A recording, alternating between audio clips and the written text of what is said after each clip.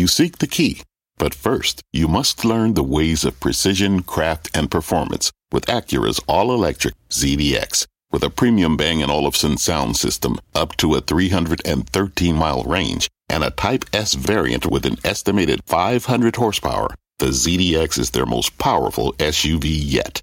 Unlock the energy when you visit Acura.com to order yours today. Right now on Fast, a Friday frenzy. Stocks rallying to close out the week, and the Dow is on pace for its best month in more than 4 decades. So, with big tech earnings in the rear view and Fed meeting in focus, what can we expect as we kick off a new week? Plus, it's not just the Fed on deck next week. Pharma, semis, consumer stocks all getting ready for earnings. How should you play the names ahead of their reports? And from defense to offense, the stock that just put in its longest winning streak since 1998, and why it could go even higher from here. I'm Sarah Eisen in for Melissa Lee tonight. This is Fast Money live from the NASDAQ market site in the heart of Times Square, New York City. On the desk tonight, Tim Seymour, Guy Adami, Steve Grasso, Courtney Garcia. Welcome, everyone.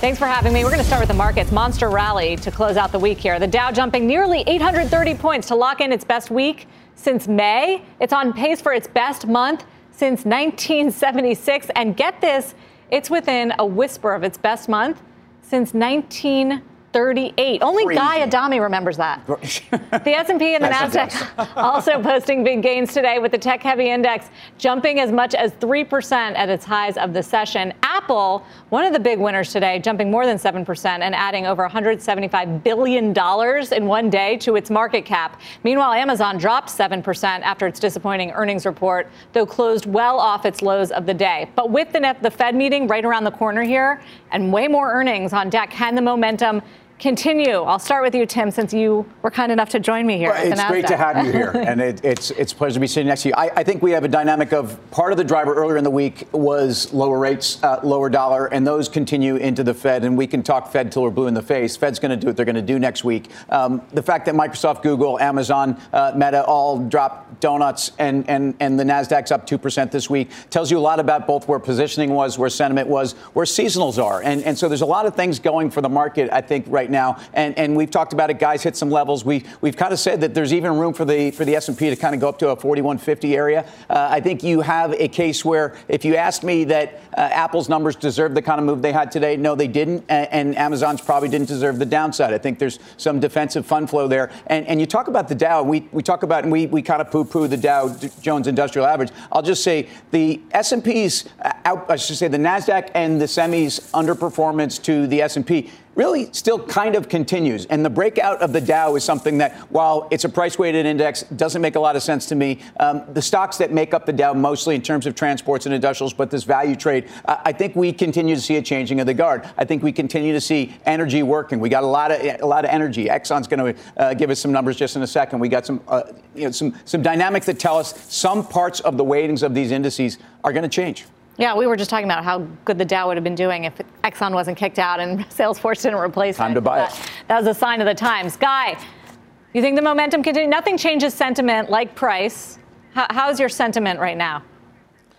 Well, I'm glad you brought up that 1978. I was getting ready to turn 35 at a huge party that year, 1938. Sarah, I was saying you remember well. 30, well, that's I remember that too. It turns out.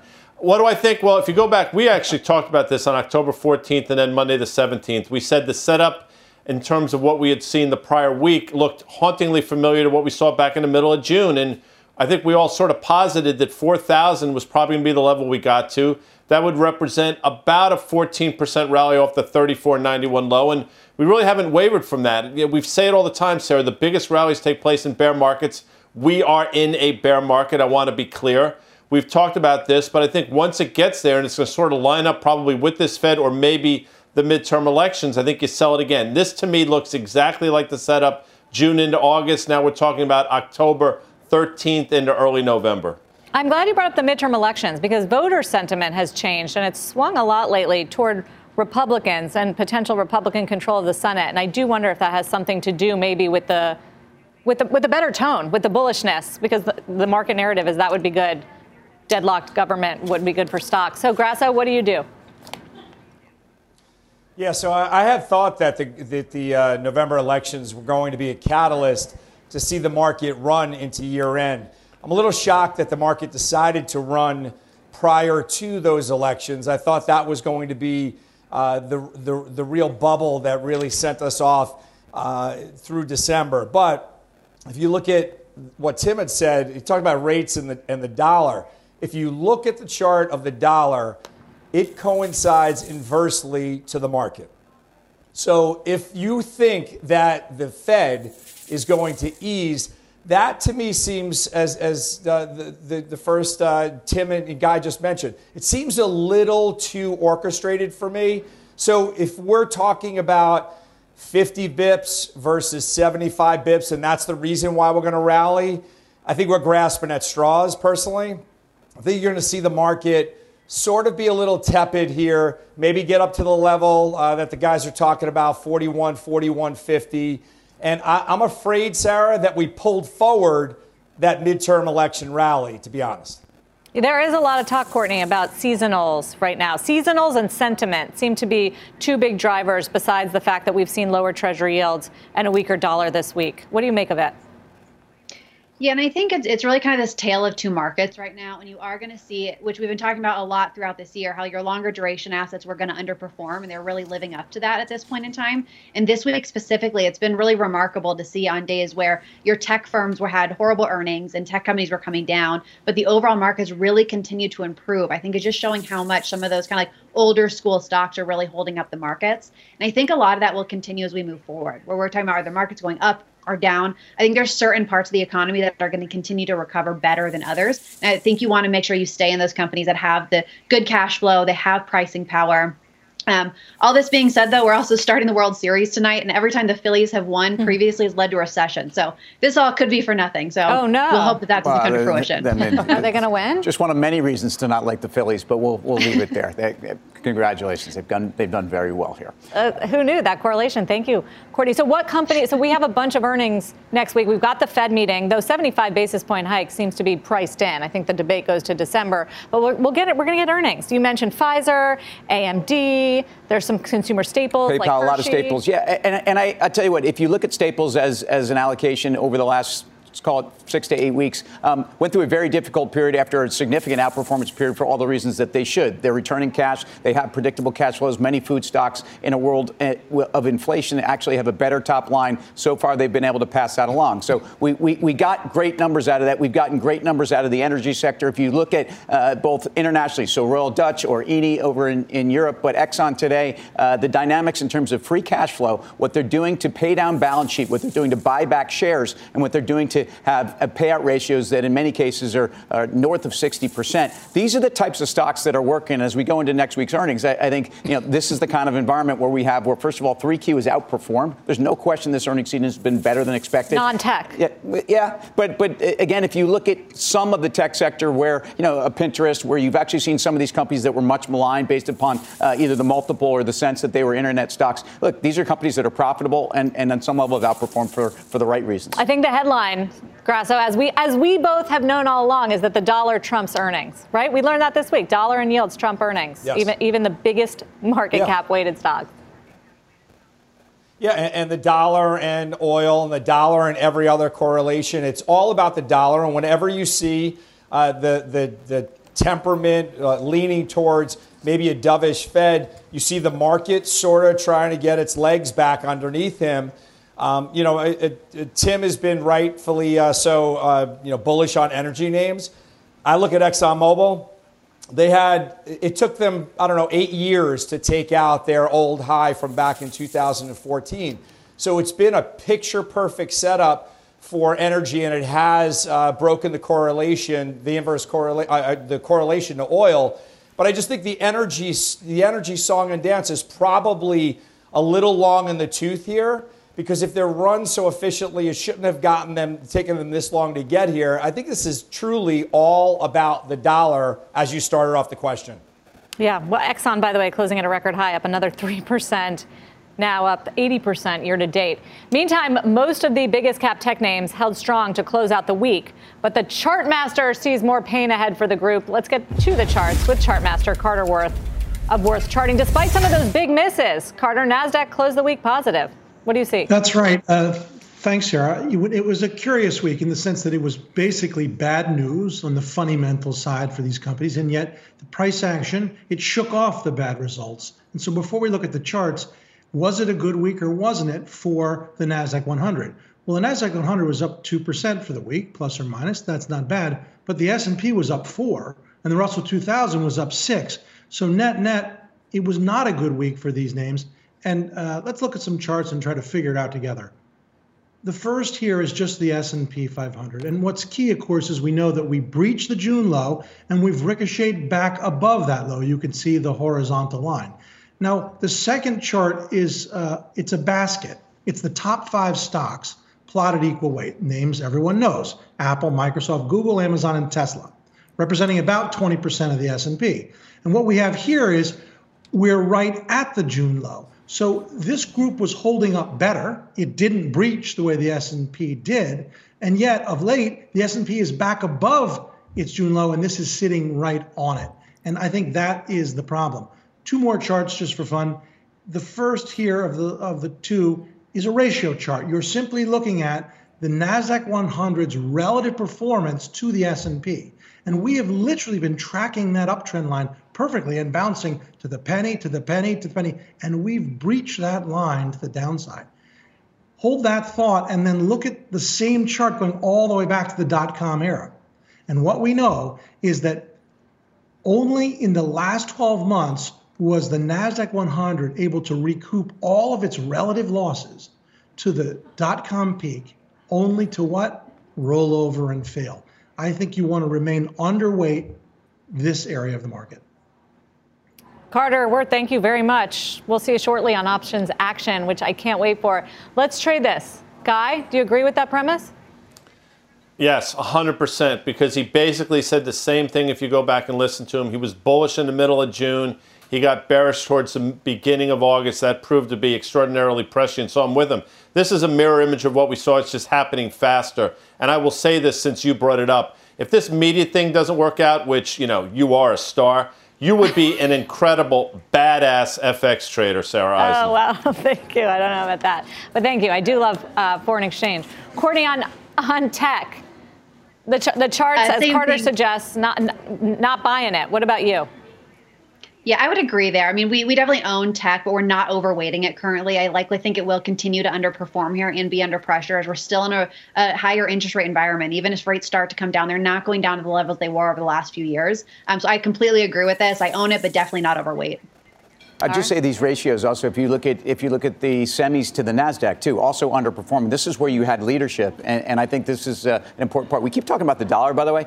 Dollar's a rear-view mirror to me at this point. I think dollar's a tailwind. We know so much about what's been priced into the dollar. We're hearing about it from multinationals right now, but do you think the dollar's going up another 10% against all these other currencies? 10% is a big move, but I think it still could go up because the U.S. is still in better shape than everybody else, and even if the Fed takes it down a notch, everyone else is going to take it down even more. We could talk FX forever, so we probably should save that for another show. Yes, my dream job.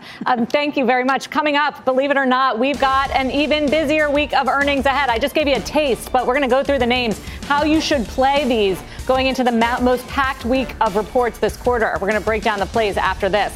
And then later on options action, ensuring gains. We are laying out a trade on United Healthcare that can help protect your portfolio from more volatility. We've got more fast money for you in just 2 minutes.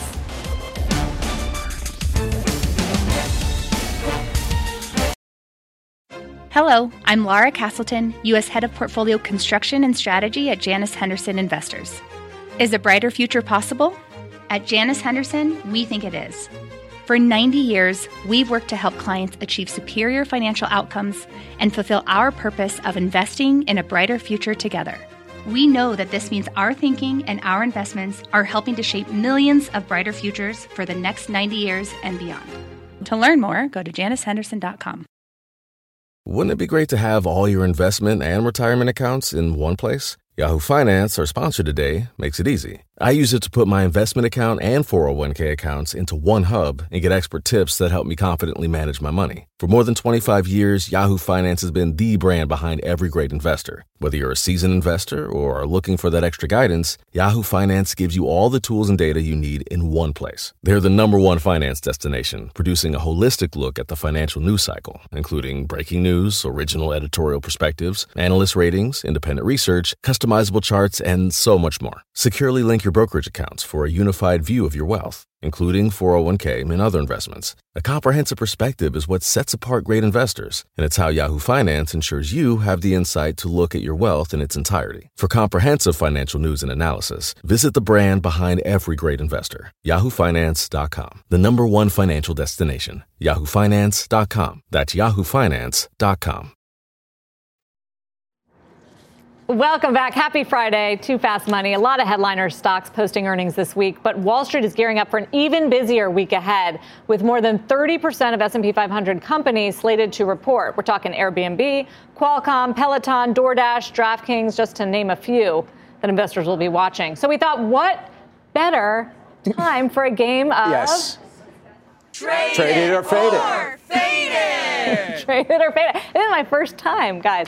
We'll kick it off with AMD, the chip maker, set to report Tuesday after the bell. Guy, traded or faded?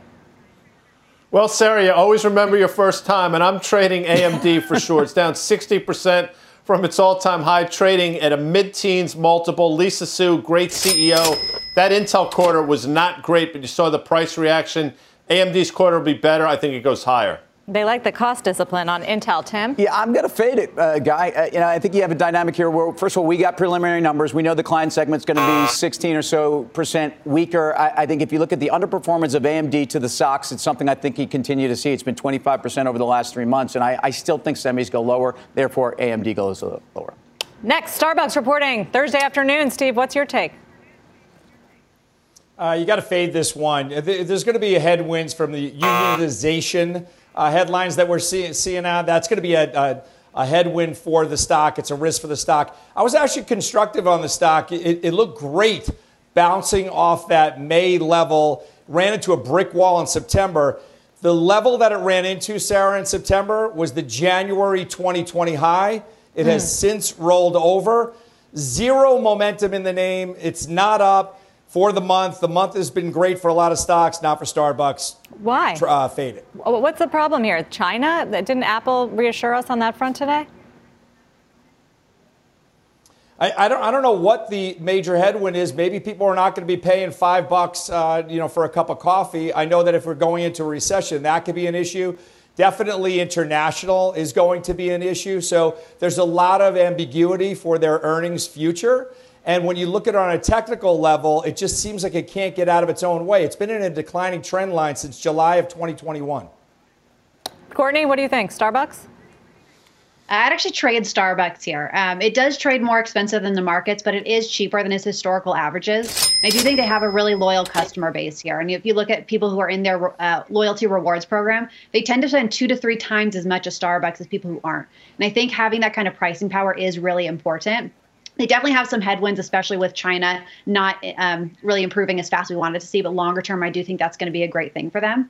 Starbucks, we've talked about previously, and I always think it's funny because we go to commercial break, and every time Tim is saying, oh, I hate that my Starbucks drink is going up, yet he keeps buying it. And I think that's kind of a good, show as to what their customers are. And Tim, I would ask you, are you still buying your Starbucks right now? Oh, nothing's going to stop me now. I mean, why would I give up now at a $4.50 drip coffee when, in fact, I started at $2? It seems like only 2 years ago. No, they have pricing power, though, and I think that's part of the story here. Yeah, PayPal also want to hit because it's reporting on Thursday. Tim, what are you doing with this name, which has had a nice little run up lately? I'm going to trade it. I think this is one of these stocks. Guy refers to these cut in half club. I think this is cut by 2/3 club, and that's not a reason to buy a stock. It's a valuation somewhere 17, 18 times forward. But I think the story is their top line still not a great story out there. I think the OPEX gets better. I think the margin gets better. And I think we've priced a lot of bad news in here. So I think a world-class global company, and I think PayPal is starting to build a base if you look at that chart. Grasso, you disagree? Yeah, this is going to be a fade for me as well. And if you look back to when PayPal was thinking about buying Pinterest, the stock has never recovered since then. So if they're out of growth ideas, then you probably shouldn't be buying the stock. And this is another one, Sarah, that if you look back on a chart, this traded below the pandemic low, fought its way back above, and then skid back down again. Once again, no momentum, down 54% for the year, down 5% for the month. This is one that can't really get out of its own way. I like the idea of PayPal. The stock just doesn't seem to be performing well. We're going to round out things here with Kellogg, the food manufacturer, reports Thursday before the bell. Courtney, traded or faded ahead of a big split for this company into 3. Yeah, and they've done absolutely fantastic this year. I don't want to discount that by any means. They're about 19% this year, whereas the S&P is down close to 19. I mean, talk about some outperformance. But at this point, I am going to fade it, and it really just comes down to valuation. At this point, it's trading about 18 times next year earnings, which is more than its own historical averages and its peers. There are going to be still some cost pressures moving forward, so I'm going to fade this. Guy? The pride of Battle Creek, Michigan continues to go higher. They have pricing power. I actually like the multiple. I think it trades up to levels we saw in the summer of 16, which was approximately $88. What do you think about Special K? You I eat cereal. I bet you eat healthy. I'm not that healthy. I like cereal, but I'm more of like a Chex. Wheat Chex, corn Chex. Wheat Chex. Chex party mix I'll Chex take, mix. but not for breakfast. I also really like puffins. We've got a news alert here on GM and Twitter. The automaker temporarily here suspending advertising on the social platform after the takeover by Elon Musk. The company saying it's a normal course of business and that it is, quote, engaging with Twitter to understand the direction of the platform under their new ownership. This is really interesting, of course, for many reasons, but one, because Musk himself wrote that letter basically to advertisers yesterday saying, look, we don't want this to be a hellscape. We still want advertisers on there, but he has also said in terms of content moderation, he's going to be a lot more open than the current Twitter management. It doesn't matter for Twitter stock, which is going to stop trading here in the next few weeks. It'd be different if Coca-Cola said that. I mean, this is GM and also a competitor on the Tesla front. But look, for advertisers, and at times when we've looked at the social media platforms, we know when Facebook was going through their problems, advertisers have to get out there and be cautious about where they are parking their dollars and effectively where they are endorsing. And so I think it doesn't surprise me to hear it. And when he makes the statement, it's not going to be, what was the term, hellscape. A hellscape. Why say that? I mean, the presumption is, I guess maybe it could be. Previously he said he would let Trump back on and he would let anyone that wants to become and not sort of moderate the content. You don't want it to be a place full of, I don't know, pornography and hate speech. No, and so advertisers, as we've seen throughout the last 2 or 3 years, have been very cautious with a number of different platforms to at least be out there and be ahead of it and say, hey, look, we're going to watch, we're going to see how this develops, and we'll make our choices. To Musk's credit, he did announce on Twitter that he's forming a content moderation council to make decisions before letting people back on, like Kanye West. People are looking at that. Trump. That's not a council that I think is, anyway, I'll save that. Well, at least it's something. It's not just a free-for-all. Anyway, we'll continue to follow that story for you. Up next, we've got your final trades. Mark your calendar for next Tuesday, CNBC Your Money event. Learn how to maximize your finances and invest in a brighter future with financial experts. Register at cnbcevents.com/yourmoney or just use that QR code right there on your screens. It is time for final trade. Let's go around the horn. Steve. Sign of the times. McDonald's blew the cover off the ball. This is one that you do not have to rush out and buy it. Wait for it to come back in. Better pricing. Courtney. One of my traded or faded, I'm going to go with Starbucks here ahead of earnings next week. This is a company with pricing power, which is the kind of company you want to be in right now. I think this can be a good play. Guy. I hope your first traded or faded was good for you. Bristol Myers breaking out here. That's it? I can jump in here. How about that? I'll give you one if I may. How about Nike, Sarah? I know you're a big Nike. You're a big FX and you're a big Nike, too. You're probably wearing some cool Jordans. Nike, I think the margin stays strong. After a tough quarter. Yep. That is going to do it. Thank you all on Fast Money. This was fun. Don't go anywhere. We've got more fun coming because options action is next.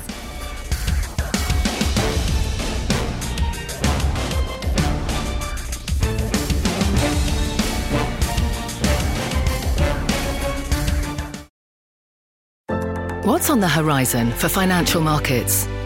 At PGIM, it's a question that over 1,400 investment professionals relentlessly research in pursuit of your long-term goals.